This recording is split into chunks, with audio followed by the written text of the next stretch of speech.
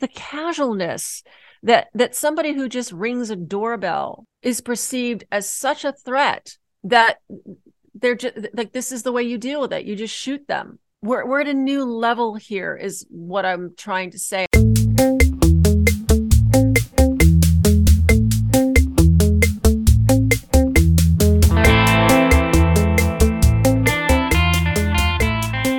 Hello and welcome to episode 34 of Off the Charts, a stellar newscast with news and commentary from the Ensouled universe for the week of April 17th, 2023. I'm your co-host and producer, Whitney McKnight in East Tennessee, and I'm joined from New York by my colleague, co-host, and fellow astrologer, Elizabeth Grace. Hello, Elizabeth. Hello, Whitney. Happy almost Mercury retrograde new moon in Aries and solar eclipse. Square Sun in Taurus and Pluto in Aquarius. Elizabeth and I are both renegades from corporate media, and we report and analyze the cosmic impulses behind the news. We offer you an alternative to the corporate media model that manipulates you into working against your best interests. And we bring you news from the Ensouled universe, where cycles within cycles suggest there's a greater consciousness unfolding us.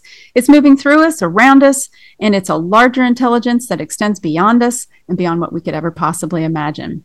And the reason we do this is because we want you to know there is order amidst the chaos, and trusting the universe and not the status quo is what keeps you calm and hopeful. So welcome, everyone. If you are not a paid subscriber, then what you are listening to right now is a highlights reel. You can become a patron subscriber by visiting ensouled.substack.com. For the cost of one grande coffee at Starbucks, you'll get at least 4 podcast episodes a month. So if you are able to become a patron subscriber, that is what you will get. If you are not able to become a patron subscriber at this time, please continue to support us by liking us, by sharing us, and by leaving your comments in the comments section. Ensouled.substack.com. If you would like to get the weekly forecast from Elizabeth, go to graceastrology.com, because what really matters is the fascism. And the fascism is what ultimately will lead to chauvinism, racism, sexism, whatever, all the isms. And the reason is because fascism is strictly putting yourself above someone else. You think you are better than someone else for whatever reason. Fill in the criteria. Because your skin's white, because you're a man, because you got a penis, because whatever, you're better. The reason I think that they want us dead and that they really don't give a flying, you know what, about whether or not there are guns in the streets and kids are getting killed or whatever is because we don't bow down to them. Because we don't see them as the perfect gods that they think of themselves as. But that's what fascists do. Fascists put themselves above other people. They say, we are better than you, and we deserve everything that we say we want, and you're not going to do anything to take it away from us. And if you try, well, then you should die. So what's interesting about this thing astrologically is that Fox News has a launch date, and we can use that as a timing tool. And what's fascinating, we've talked about it before, Fox is a Libra. It launched on October 7th, 1996 at 6 a.m. in New York. It is a Libra. It has a Libra ascendant. You can appreciate why it will come up with the slogan fair and balanced, because that is what Libra is all about in the conventional halls of astrology.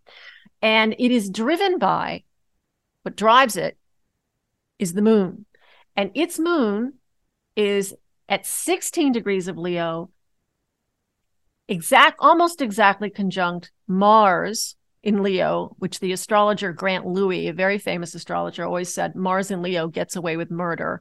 That was his take, and I can appreciate why he says that.